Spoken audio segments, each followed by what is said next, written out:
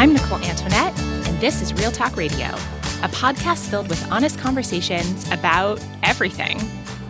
Today's episode is part of our new series called But How Though, where I ask people that exact question, how? How do you get out of debt? How do you change careers? How do you stop comparing yourself to people on the internet? How do you have more fulfilling sex, build stronger friendships, decide whether or not to have kids? Each episode of this series explores a different question like that, with a different featured guest, someone who is oh so bravely joining me to share the ups and downs of how they've managed to close the gap between what they say they want and what they actually do. Speaking of the how, let's talk for a second about how this show gets made, because behind the scenes, our podcast does things pretty differently in a few ways. First, we are 100% listener funded with no ads or sponsors. And also, all of our guests get paid, and higher rates are always paid to our guests of color, as well as our queer and trans guests and others with traditionally marginalized identities. The funding to create this show and pay all the guests comes entirely from our Patreon community, which operates on a shame-free sliding scale that allows each community member to support from within their own means. Tons of fun stuff happens over in that community.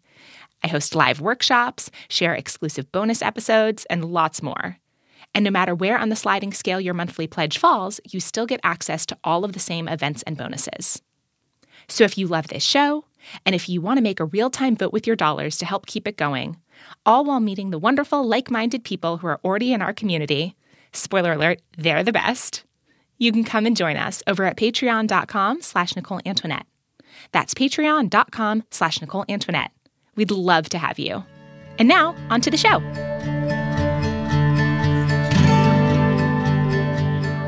All right, friends, here we go. I am joined today by Dan Lin, who's here to talk about how they navigate hard conversations. I'm so glad you're here, Dan. Welcome to the show. Well, thank you so much for having me. So to get us started, I would love for you to introduce yourself, who you are, what you do, what you love. Basically, what are a few things that we should know about Dan? Oh, boy. So I am a gender fluid, autistic, Mexican-American community facilitator and relationship consultant. I live in Portland, Oregon currently, but I'm from Los Angeles. I love my dog. I love animals of all kinds. I'm just one of those people who prefers animals often, the company of animals, especially on a day like today, which is, election day. So a lot of comfort there. I'm a Taurus sun. I feel like that's important to say. Like, I've only kind of recently gotten comfortable with like all of the ways that shows up in my life. And I'm trying to like talk about it more and kind of learn a little bit more about it. I think it's a pretty good way to look at me. Also a Cancer moon and Capricorn rising. So if you're familiar with those, that might give you a little insight as to who I am. I really got into this work, community facilitating, and working with people through interpersonal relationships, from working in retail for 14 years. I've been working in retail since I was 15, across a lot of different industries.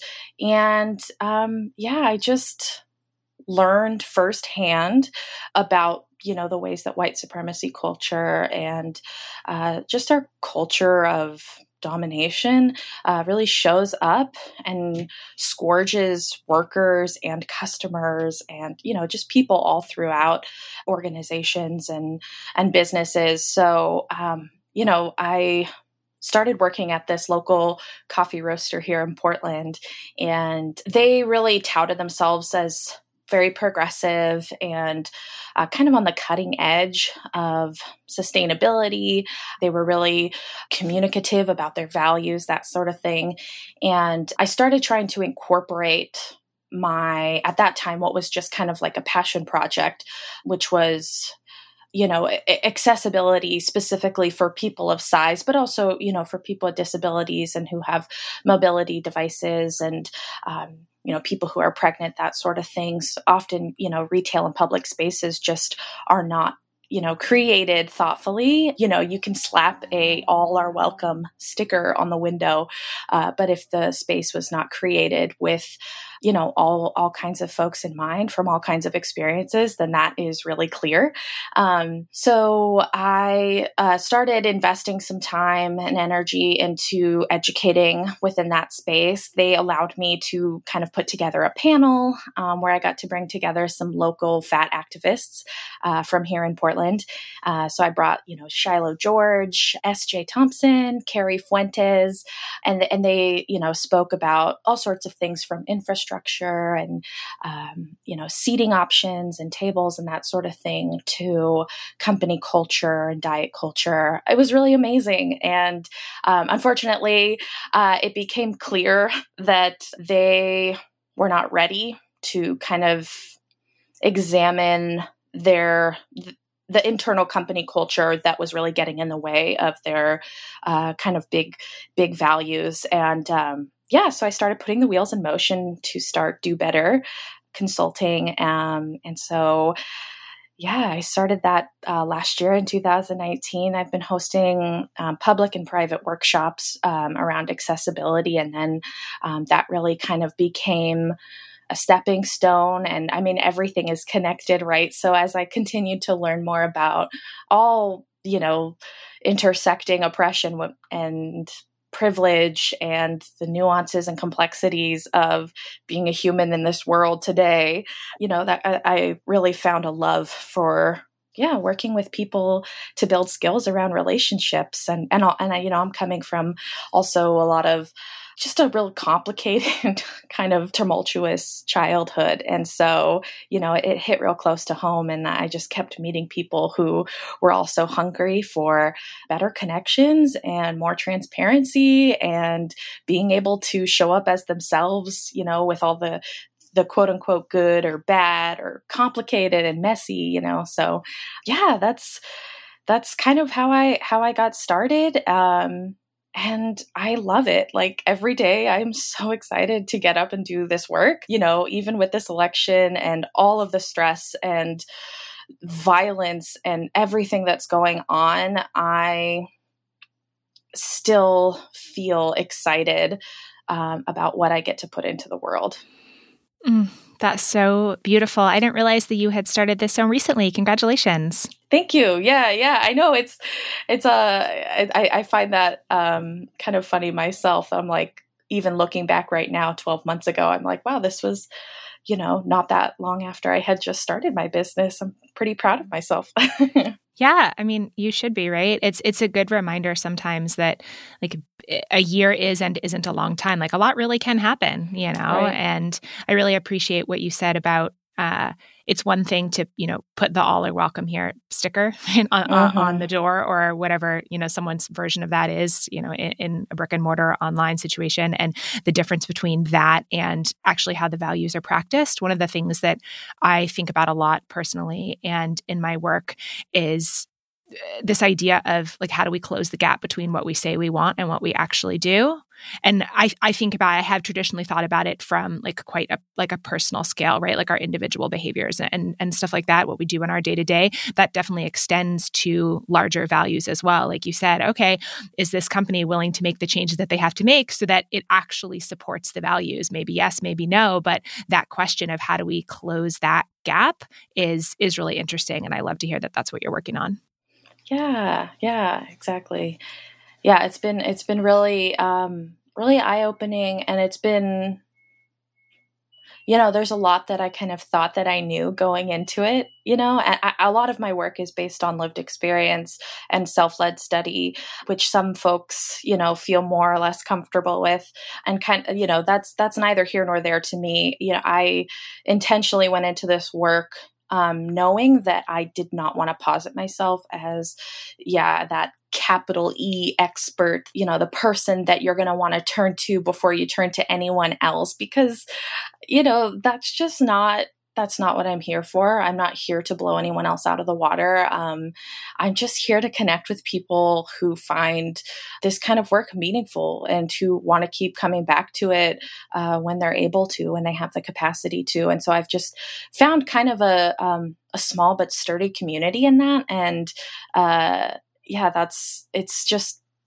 learned so much. I am going through all these processes and myself, that what you're talking about, the kind of gap between the values that we say that we want to have and how we put those into practice and how those look every single day and all of our little, choices here and there.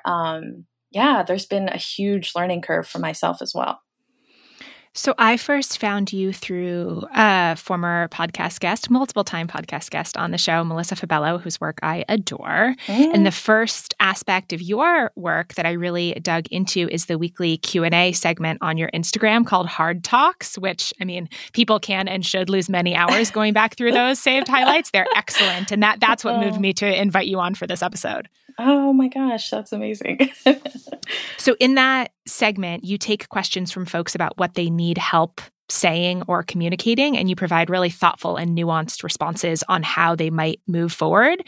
And so I'm curious to sort of start there and ask, for you in creating that series, what have you found to be some of the most common barriers to having truly productive conversations, especially around tough subjects? Like, what's getting in our way?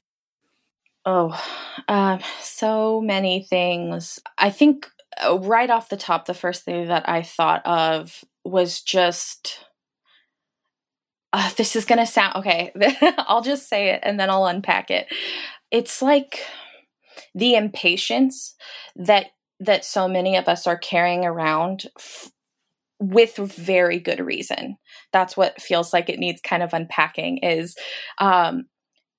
being the most perfectly patient person, perfect in air quotes, of course, is not required for repair or moving towards right relationship. But I do see how impatience shows up again and again and again, and is so inhibitive of transparent communication, of, being thoughtful and intentional to not just create space for other people to show up authentically, but also for ourselves. Like I'm talking about, like I said before, all of those kind of messy and complicated, incomplete feelings, the things that we classify as quote unquote bad.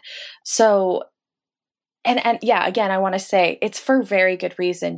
Many of us are surviving, a lifetime of consent violations and people challenging our boundaries and caregivers who may have had the best of intentions, but we're still imposing their values and their hopes on us. And so it makes so much sense where that's coming from. But that's what I see a lot is people kind of like, want to like dump the thing. This happened. Can you believe it? And they're like ready to be up in arms about something that is genuinely painful. And that impatience is just kind of like the first biggest barrier to unpacking and understanding how can we not just see the harm and distance ourselves from it, but really work towards repair and getting to those root causes so we can try to make sure it doesn't keep happening, Mm-hmm, mm-hmm. So I'm going to probably ask you this a couple times while we talk, but can you give me an example, maybe an example of your own of how that impatience might show up? Yeah. Oh, yeah. I would say I tend to be like a very impatient person. I am autistic and I really thrive off of patterns. I am good at noticing patterns. I am good at kind of connecting things that feel or look or behave similarly. So I may be, with somebody in this individual moment and they're speaking with me, engaging with me, and maybe they say something that for me kind of triggers a memory of I've seen a pattern like this before. And it may just be even the one single instance, one single word or phrase or something. So it doesn't actually have to be a succession of action. But for me, I all of a sudden become like hyper vigilant, and I'm like looking for the next step in that pattern to go ahead and affirm what I know usually comes after that. Does that make sense? Yeah, that definitely makes sense. So while that is a very human thing, you know, as we're constantly taking in information, our brains can't possibly, you know, just take in content and hold it all individually. You know, we only have so much capacity. So you know, our minds and our bodies try to kind of shorten these things and give us quick and useful information to us that says, hey, the last time this happened, your safety was threatened, or, you know, you were put in a bad spot. You don't want that to happen again. So then my guard goes up in that direction. It makes sense. It totally makes sense. And I really have to work to name that, because as I've learned in relationships, I can get ahead of myself so quickly and get ahead of the relationship so quickly. So without this person even knowing it, I am like starting to sort of like build this mold around our conversation. Like, oh, I know how this is going to go. I know what this is going to look like. And again, that doesn't exactly leave room for people to be different, to change, to fluctuate, even in the context of one conversation, which is so huge. Because again, as many of us are surviving trauma, and surviving consent violations and these kinds of things, we've been kind of corralled to like singular ideas of who we are, and more often who we are to somebody else. And I think for me, healing really comes from being given just abundant permission, being allowed to expand. Does that answer your question? Yeah. Yeah. Yeah, definitely. I mean, well, as much as there can be an answer, right? Like Right. it's, I'm interested in kind of digging in. I think what you said about the tendency to get ahead of the relationship, I don't know that I've ever heard it phrased that way before, but I had this like immediate spark of recognition with that.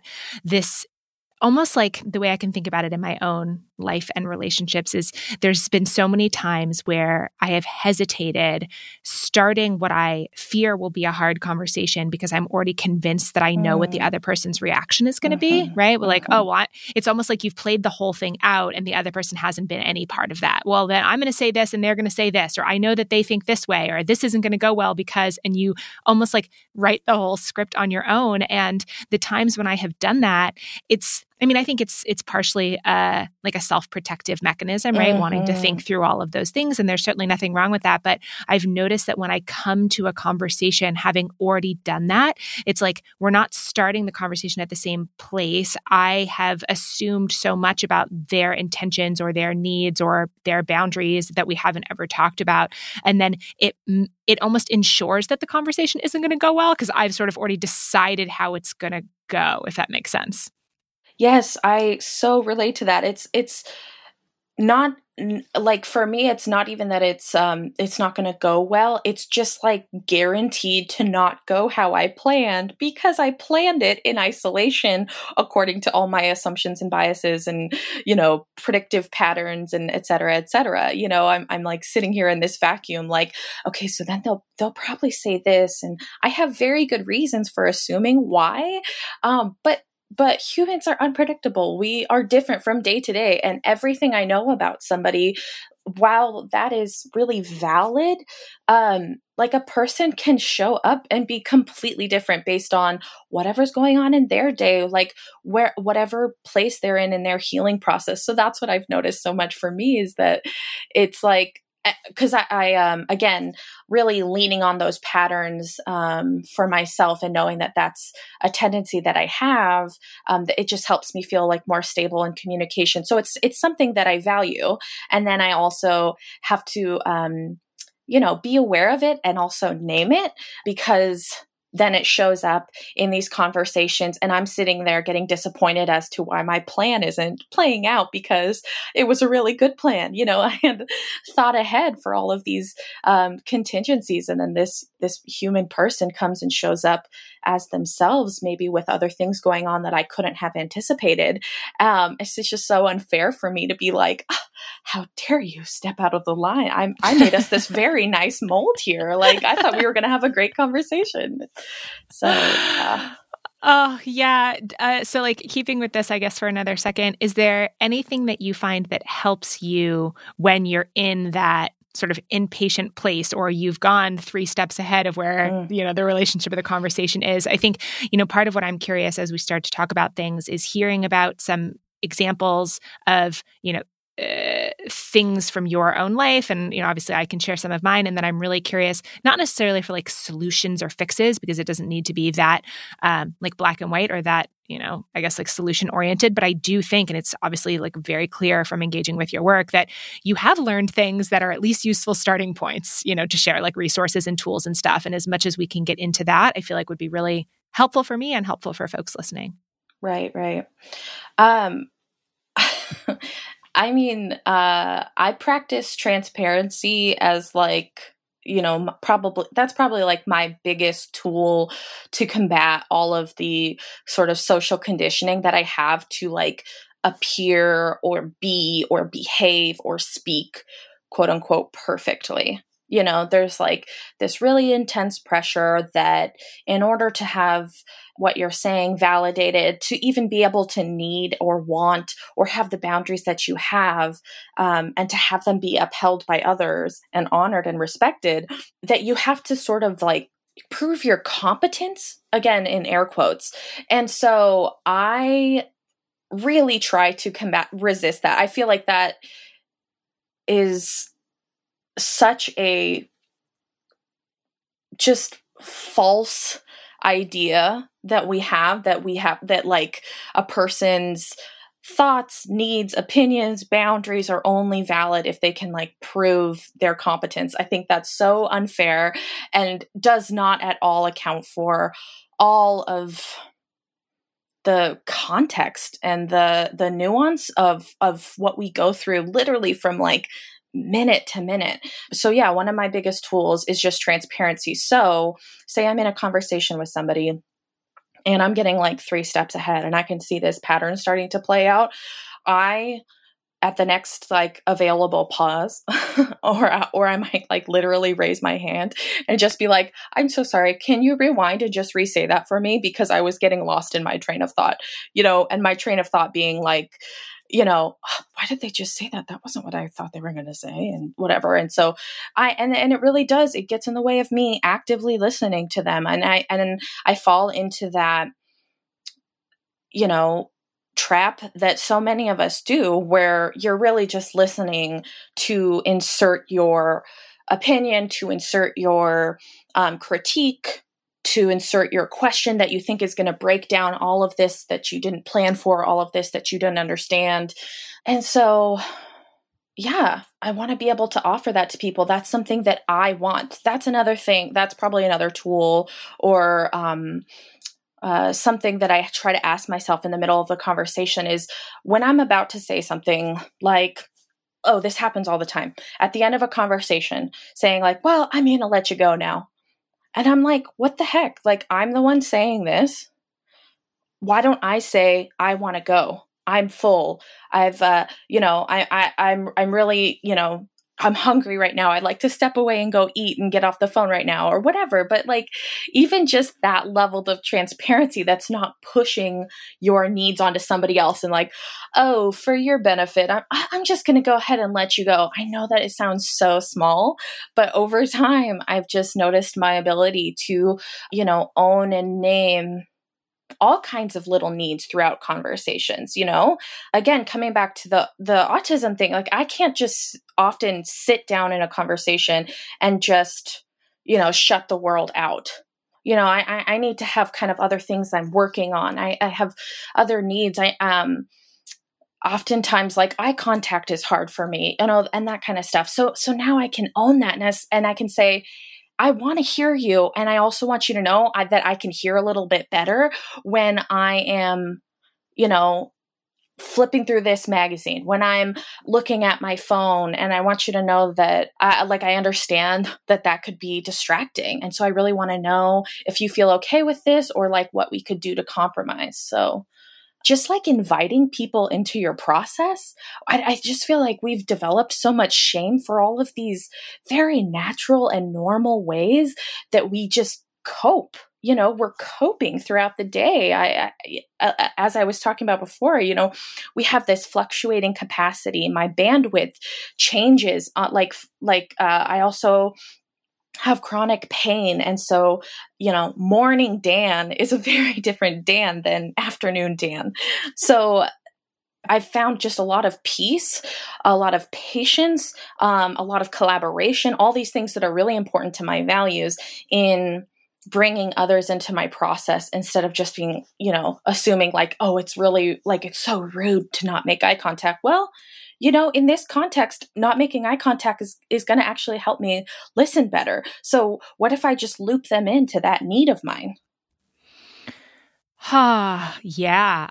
So I'm like furiously taking notes as you're talking. I'm already like, yep, to this idea of it's funny. It sounds so simple when you describe these things. And perhaps like the thing that I keep coming up with, with this idea of hard conversations is maybe it is simple, but just because something's simple doesn't mean that it's easy. And I think sometimes the disconnect for me lives in that space of, being transparent, naming your needs, naming your, what's happening, all of the things that you just said, inviting people into your process. Like those things seem so simple, almost like too simple to be effective. And yet they are the things that are effective. Oftentimes the simple answer is the, most supportive answer. It's just that doesn't mean that it's easy, right? Just because it might be simple to say, oh, whatever, like using the example that you said about eye contact, right? Like just speaking up for yourself and saying it, that might be simple, but it might not feel easy. Okay, well, what are they going to think? And how is this going to be perceived? And I think that could apply to lots of other examples as well. It's all the other stuff. There's like the thing, and then there's what we make the thing mean, or what we think that the thing means, or all the stories that we layer on top of like why we couldn't possibly just be transparent, right? Or just like ask for what we need. And for me already, I know we're only like a little bit into this conversation. I feel like that is such a useful takeaway of like, step back. What would happen if I were just willing to be transparent and just like name what's going on here, or name what my experience is, or, hey, could you repeat that? Or, hey, I got distracted, or I got 3 steps ahead, or I don't know. I know I'm just like repeating back everything you said less eloquently than you said it, but I'm feeling very, very supported by all of these tools. No, I think that's so good. And I really appreciate you reflecting back to me, because in your reflection of sometimes it's something that seems very simple, but it's very potent. I'm thinking, yes, you've reminded me of another piece, which is saying what you mean and meaning what you say, which is just like not the first time somebody has ever said this. I think a lot of us think that we're saying what we mean, but we're trying to communicate our feelings through these words without naming our feelings. Do you know what I'm saying? Yeah. Can you give me an example though? Yes. Yeah. It's like the difference between like a casual no, like a no, thank you. Like, actually, I don't really feel like going for a walk today, but thank you so much for inviting me. It's the difference between that and a curt kind of no. The difference being, if you're wanting to communicate to this person, I'm upset that you asked me that when you know that I'm busy doing something else. That is what we mean. But what we say is no. And you want to say it in such a way with just the slightest hint of attitude that it lets them know that something is wrong, that they have misstepped, but that kind of alleviates the responsibility that we have to let people know when we feel like, a boundary has been crossed, or when we've been harmed, or when we wish somebody had considered our circumstances or something. So I really like to use the example of like asking a question. So yes, we are in this kind of hellish, moment in history that's also really transformative and powerful with the uprisings for Black lives. I live in the Pacific Northwest, and, was it like a month ago or something, we had these like horrendous fires. And amidst the political chaos, the protests, the uprisings, etc., I had all these people who were checking in with me and like, "Are you okay? Are you okay?" Because it was just, you couldn't step outside. I couldn't even take my trash out. It was so scary, like very, very on top of everything else. And I just felt so drained by those questions. I'm sure so many people know what I'm talking about. It like checking in on your friends has become like a little bit more stressful these days. But when I'm saying, say what you mean what you say, my question to you is the question you really want answered, am I okay?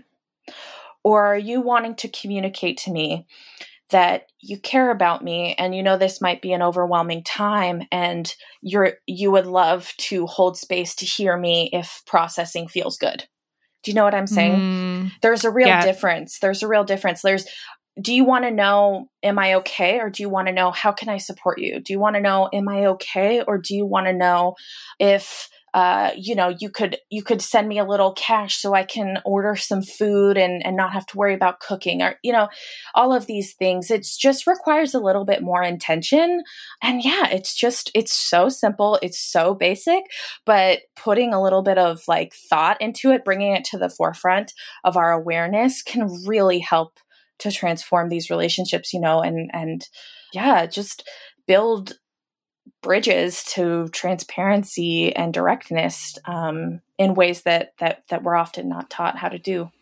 Yeah. That's, again, the good reminder of what are you actually asking, right? Or what is the purpose of this communication? As I think it's really natural to default into whatever our scripts are for different social situations or different relationships. And I don't know that that's always a bad thing, but I think your point of, you're thinking about someone, you're checking in with them, how are you? Are you okay? I don't think that's a malicious question, right? No. But okay, what are you actually asking here? And, I have found that the more specific I can be in my communication, the more fulfilling that communication is. Yes. Yeah, absolutely. Another thing that I'm thinking about is being intentional about tending to the responsibility that each of us has over the environment we create. And what I mean by that is, for example, I speak with a lot of people. A lot of people kind of come to hard talks and they're like, whenever I hear a no, it's really hard for me, but I really want my friends to be able to tell me no when it's genuinely how they feel. And so there's this piece of like being transparent and naming what is ours and what we're bringing to the table. And that is already so powerful and flies in the face of so much that we're conditioned to, again, with these white supremacist cultural norms. That's so important. And also, when we invest in coming up with creative solutions, we are demonstrating to our people, hey, I'm responsible for this environment that I'm creating. It's not just that I say, hey, I know that I get a little sensitive to rejection. It feels like rejection to me when you say a casual no, even if it's, for something small. But being mindful to check in about that. And, so let's say somebody is really sensitive to that and their friend says, hey, do you want to go for a walk? And they say, oh, no, I don't really want to. And then the friend is feeling sensitive about receiving that. They can circle back, not necessarily right in that moment, and just say, hey, I know that I was feeling a little bit, that I can kind of be a little bit uncomfortable. I can be a little cold when I hear a no, and I'm just wondering how that landed with you, and just, that demonstration of like, hey, it's not enough for me to say this and expect you to then, ascend the hill and meet me where I'm at. I'm going to try to meet you in the middle. I'm going to try to create an opportunity for us to just circle back and make sure that there's nothing that came up, about that, around that. Yeah. Yeah, I'd love to talk more about this idea of saying and hearing no, because I think that, maybe I'm just assuming that that's something that everyone experiences at least some difficulty with, maybe, more so at different times than others. But can you share anything, maybe even just one thing that's been useful for you in saying no more confidently or just in a way that feels better for you? And then also, like you said, in being able to receive a no. Yeah. Well, definitely practicing with a trusted friend. So this is like something that I've talked about a lot over on my Instagram account. I kind of encouraged folks to like play a little game, with somebody who you can speak to about your intentions and say, hey, I want to practice this. This is something I'm interested in incorporating into our relationship. This matters to me. It's important to me. Do you want to do this? Right. So we start out with consent always. And also like, again, being transparent about our intent, and then literally just practice saying no, even asking for things that you're like, it's okay. Like, I don't need this. Hey, can I have a glass of water? And then when your friend says no, because you have set this intention together, thank them for their no and say, I really appreciate you being honest with me. No problem. Because we are so often encouraged and celebrated for self-sacrificing yeses.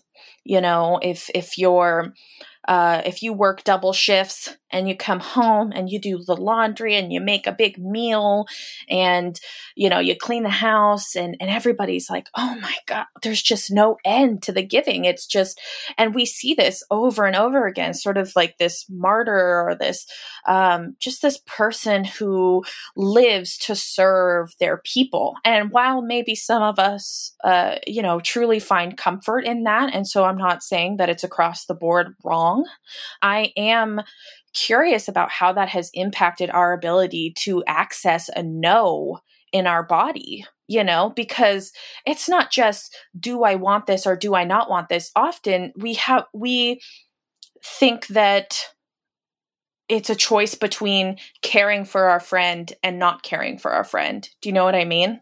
Absolutely. And so, yeah, really being intentional to thank the person who said no. Oh my gosh, I cannot tell you how this has transformed my life. I say no's like it's like I'm handing out popsicles, and it's so good. It feels so wonderful for somebody to say that. And it felt silly at first, right? Like it was like, thank you for your no. And we kind of laughed about it and we're like, oh, what a nerd, but it was like, no, this is the stuff. Over time, it became second nature. And I found myself saying thank you to a no, like before anything else. And it felt so amazing. That has been definitely my biggest help with learning to feel more comfortable in that. Mm-hmm, mm-hmm. Yeah. So I'm very interested in within myself, hearing you say that. It's interesting to experience the resistance or even potentially the judgment that I have of, I have to practice, right? Like there's some like judgment that I have about, and yet I don't know why, because it's seems totally normal to me to practice many other things. I don't just like assume I'm going to be able to speak Italian because I decide to speak Italian, or to learn a new skill in my business or any of these other things. Like practice is really normalized for certain things. And then there's these other things like communication, like saying and receiving a no, that we're just supposed to magically be good at. And yet, to your point, there's so much conditioning around that. There's so much people pleasing. There's so much of that like worthiness issue, and it's so much more complicated.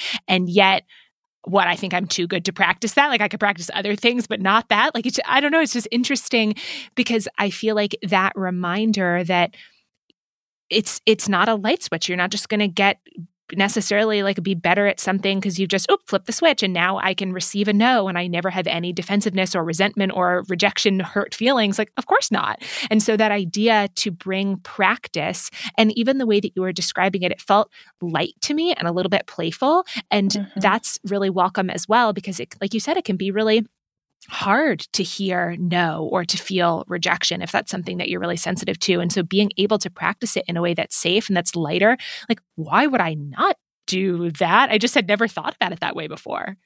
Right, right. I totally see what you're saying. It's like this way that we've been conditioned to think that, again, coming back to the societal pressures to appear competent, I feel like a huge piece of that is appearing perfect and appearing like everything is effortless to you. Do you know what I mean? That supposedly communicates competence. Well, for those of us who are, not societally celebrated and supported, those of us who with multiple marginalizations, so much of the world was not created for us with us in mind, with any thought to the barriers and the harm, the intergenerational trauma, etc., that many of us are carrying with us. So this idea of like this effortlessness is like so silly, and it's such a product of white supremacy, because the only people who think that life can be that effortless are the people who, are not experiencing these barriers in tiny and large ways, just constantly. You know what I mean? Mm-hmm. Yeah. Yeah. This idea of practice is interesting to me. And I'm curious if it's something that you have done in another realm of your communication. Like, it makes a lot of sense, the example that you said about, like the neutralizing no, right? Practicing the no. Is there anywhere else that you have found that practice of some kind has been useful? Yes. Like, so yeah, practicing no, that's the only one I have like my, unofficial, official little game for. But often like I feel kind of like in a practice most of the time. I really just gobble up data. It's like all very fascinating to me. I'm a very curious person. And so just practicing letting that show. And because there's so much that I'm curious about. There's so much, people have their boundaries, and I'm like, why is that there? Not that you have to justify. I'm not at all challenging it, but I'm just like curious, like why it is where it is. And allowing that to show has been so powerful in just, creating like this sort of lightness in communication. Also practicing to let people know that, when I'm asking these questions, like my understanding does not determine their validity. And so I just like say that as often as I possibly can. And, I guess I should like ask my friends if it's getting annoying.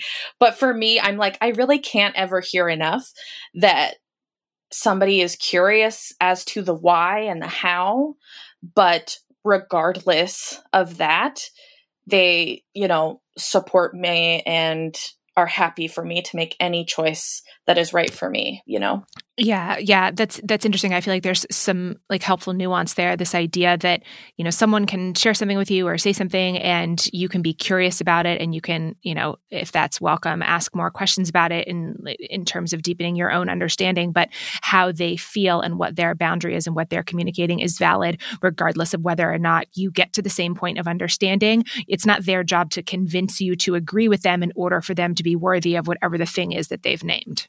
Right. It's like this assertion that variance is neutral. Again, we're just neutralizing it. There's, it can be kind of uncomfortable to be celebrated for variance even. So, screw binaries for sure. But it's like, I think people often assume like there's either, you either judge someone, ridicule them, tease them, bully them, or you're like, oh my gosh, you're the best person ever. That's the best choice ever. And for me, anytime I've experienced that, like just excessive praise, it's always been so suspect. I'm maybe a little suspicious kind of person, which I think goes back to some of the tumultuous childhood things. But it's for me, it's almost equally uncomfortable. Like, get me off of your pedestal. Well, and my work is rooted in transformative justice. I practice non-hierarchical relationships, ethical non-monogamy, relationship anarchy. So hierarchies are a no-go for me. So yeah, being like praised poised for this decision makes it harder to make a different decision later if my capacity has changed or my needs shift, So these are all things, it's just, gosh, we just need to expand the ideas of what is allowed in our relationships. We're so used to, like, if one person says yes to this, then this is the trajectory that we're on, instead of thinking of it as just, a yes to this simply opens another door to all the same options over again, Mm-hmm, mm-hmm. Yeah, absolutely. Yeah. So I'd love to ask you a couple of maybe more specific communication type questions. I feel like these are all things that could easily go into your Hard Talks series. And if you either have a story you want to share in response, or a tool or a resource, basically however it lands for you and whatever you think that you would love to offer would be really great. So the first is, what have you found to be helpful navigating, communicating with people who disagree with you? The thing that comes into mind is maybe it's a family member or someone with whom you do still want the relationship. Because I think in the more extreme binaries of communication, it's like, well, if you just don't have such and such the same thing in common or same value, then they're toxic and you cut them out. And I think sometimes that binary applies, but like you said, there's a lot more nuance. And so I'm interested if there's anything that you can share about communicating with people when you really have like a fundamental disagreement or difference of some values. Okay, so right off the bat, when you said that, you're like, I don't know if you have like somebody in your family. I'm like, oh gosh, that hits such a tender note for me. Right off the bat, I'm thinking that when we pause or step away from our relationships, for healing, for just space to process with somebody else who can hold and understand us the way we want to be understood, we are not abdicating our responsibility to that relationship. So pausing and stepping away from a relationship is not abandoning it. And actually, most of the time, if I have a fundamental disagreement with somebody, I do not pursue relationship with them. It's not that I delete their number and close the door forever, but I give myself that permission to take this space that I need to feel safe. And safety is a huge thing for me. Again, tumultuous childhood. So I have to give myself to that safety over and over and over again, because that allows me to come back to the relationship later. And I don't tell myself that up front, because I'm not trying to manipulate myself. Like, hey, walk away now and then circle back in a week. I'm like, no, it's okay if you never come back to this. And that permission to never come back to it allows me the space to process it. And then I am usually able to come back to it having given myself the safety that I needed, that person was not originally able to provide. Does that make sense? Yeah, that definitely makes sense. Yeah, that idea of permission is interesting, of like how could the experience of the relationship be different if you, like you said, give yourself that internal permission. Yeah, I like that. Absolutely. Yeah. I so much of the time I feel like, folks are enduring real abusive dynamics and real significant challenges in their relationship. And, they kind of come and they present it and they're like, okay, what do I do with this? And I'm like, first of all, the first thing you need to do is like have your back here and know that the fact that you feel harmed by them, you feel unsafe around them, is valid, and give yourself what you need. Like, what you need right now is not to be diving back in, trying to like force understanding, give yourself a little space to figure out some boundaries so that you can come back thoughtfully if that should feel okay to you. Yeah, it's almost, I know this isn't what you said, but what I'm hearing for myself between the lines here is like allowing space or more space to sit in the discomfort of something not necessarily being resolved. Like, I think it's really, right? Like really normal to have either that conflict avoidance or that real discomfort with, this person's unhappy with me, I'm unhappy with them, this feels unresolved, like really wanting to rush to a conclusion to get out of that icky feeling.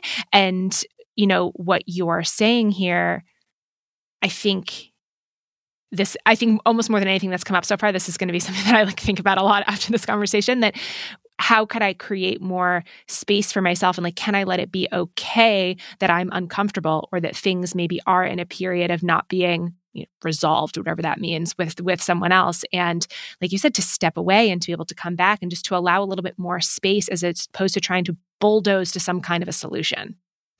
Yes. The thing that really stood out to me in what you said was that rushing and urgency is, again, a tool of white supremacy. It is a cultural norm that we have been conditioned to, that is not useful.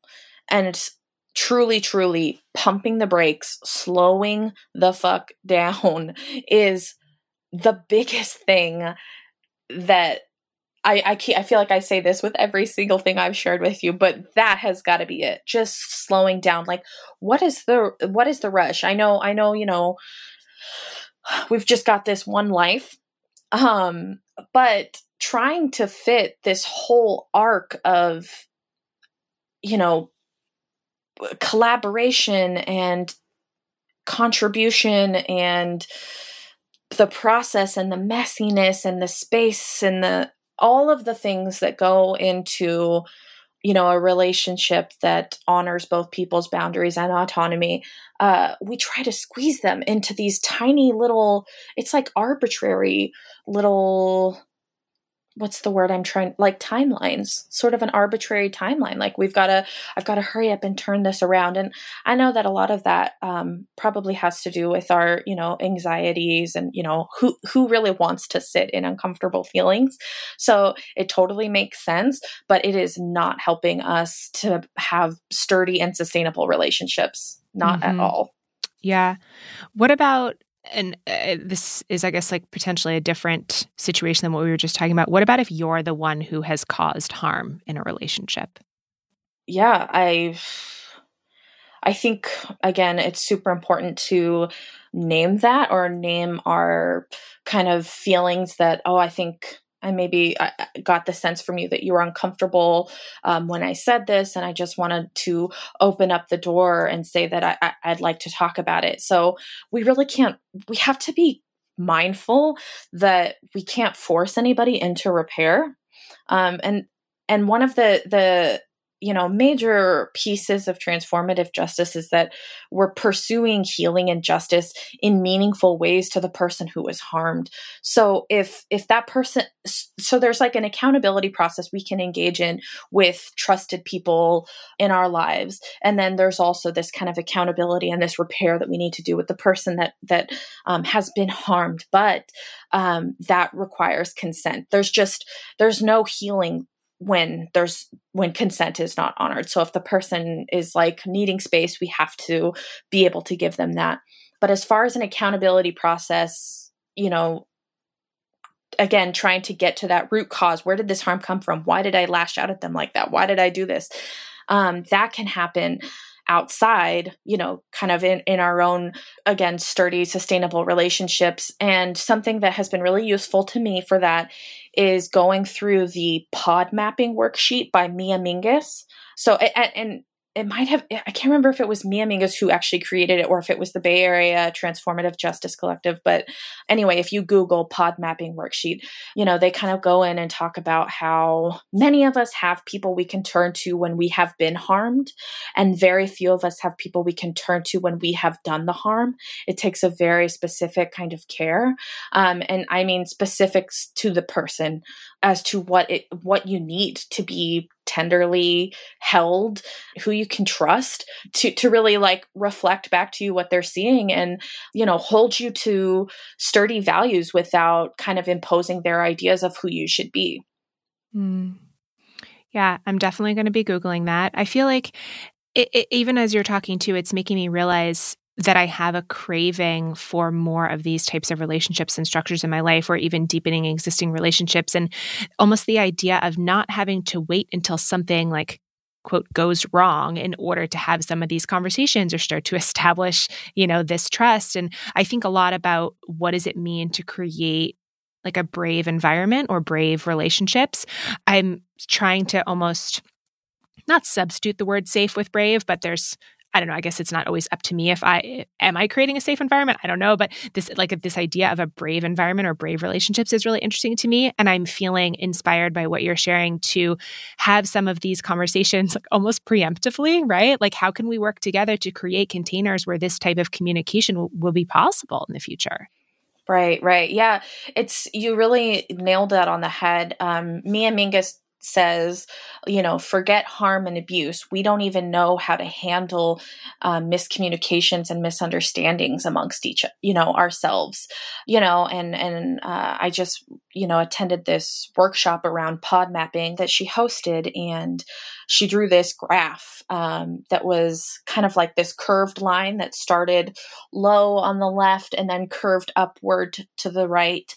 And this is like kind of demonstrating harm over time, how it starts small and then steadily increases. She's asserting that we need to start engaging in harm in these early stages, because so many of us, wait until we're talking major violations, major violence happening before we will intervene. And then at that point, we just outsource our repair to, it's not even repair, we outsource our quote unquote justice to these state sanctioned systems of, policing and incarceration and punishment, when all along the way, there's valuable lessons that we can be learning. There's repair that we can be doing so that we're not ending up with these just explosions of compounded harm. Mm-hmm. Mm-hmm. Yeah. I feel like I have so many other questions to ask you. I guess the last one, maybe that we can talk about for a couple minutes, is anything that you have found to be useful in either starting a conversation or noting something harmful or offensive that was said, the type of communication that I've heard you refer to as disrupting work. Can you talk about that a little bit? Yeah. Like how do you step in and say, hey, I know you weren't talking about me, but I noticed this. Yes. Yeah. Oh my gosh. So this happens a lot. For example, in my fat justice work, I am a fat person. I've been in a fat body my whole life.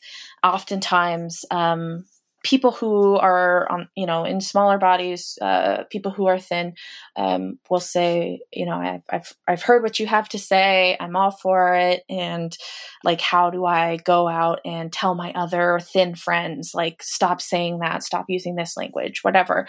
And what I say every time is like, again, own what parts of that are you personally feel upset by. We don't need to be speaking for other people and saying, hey, if a fat person was here, that would really hurt their feelings. Like, that is not what's going to bring this person in. What's going to connect this person to like why they should want to change is their relationship with you. What have they done to you to hurt you? If you are somebody who is against weight stigma, who sees it for the violent oppression that it is, then say, hey, when you said this word about this person crossing the street, it really made me feel uncomfortable. I really am working to dismantle weight stigma and diet culture in my life. And I'd love to be able to bring that into our relationship too. This made me feel like I wouldn't be able to talk to you about it, as opposed to allowing that savior complex to take over, I have this, I'm on the high horse here and I am calling you out. And even if you come in a gentle way, people will perceive it as like, oh, you think you know better? If you're not connecting it to, hey, this hurt me, this made me uncomfortable. Yeah. And that requires the almost like little bit of extra work or necessary extra work of why is it not okay with you when somebody says X, Y, or Z, right? Like I think it's easier perhaps to default into, oh, I know this isn't like an okay thing to say, so I'm going to like lean on that, as opposed to your point of why do I think this is harmful, right? Why is it? And like doing that work, I feel like lets you speak from, like you said, a more personal perspective that then will likely land better as well. Right. Yeah. This sort of arbitrary, we're not allowed to say that is just creates conditions where people can argue. And so this is it, right? We're building these sturdy relationships so that we can leverage them in these sorts of instances and say, hey, I really want to do this with you. Can we work on this together? And it's powerful. It's transformational. Yeah. I think that's beautiful. I think that's a great place for us to start to wrap up. And I wanted to ask you if you could leave folks with one maybe small call to action based on our conversation, what would it be? Either a question to ask themselves or maybe a small action to take. What would you love for folks to do after listening to this? I have this quote that I want to read. Maybe is that okay? Absolutely. Okay. This is from the workbook Fumbling Towards Repair by Shira Hassan and Mariam Kaba, two prominent voices in transformative justice. Thinking, organizing, and acting beyond the success-failure binary whenever possible is instructive. Messiness in a process is the norm rather than a failure. Get comfortable with this. That is just probably one of my favorite things. It's hard to pick one thing from that book. And I know that I don't have to, but as my biggest call to action is embrace the instructive nature of trial and error. And don't expect to be perfect.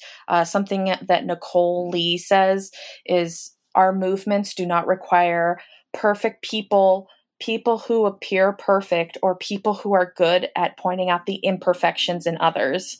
And I just really, really want to encourage folks to not expect to be experts, not expect to be the best at this, and actually the trial and error, that's the shit. That's the stuff, you know? Yeah, let it be messy. And, if you don't expect yourself to be perfect, can you also allow other people to be messy and imperfect as well? Yeah, exactly. What's the best place for people to find you and say hi? Do you have a particular favorite way to connect with new folks? Yeah, I love when folks join the little Instagram community we've got going on over at dobetter_consulting. I have a link in my bio there to, my website and ways to connect with me.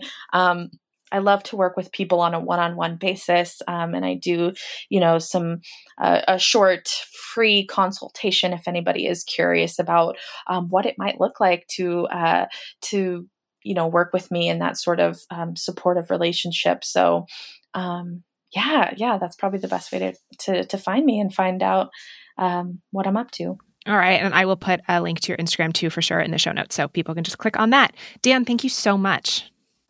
Thank you so much. This was amazing, incredible. I so have appreciated your contributions and your questions. Thank you so much for having me.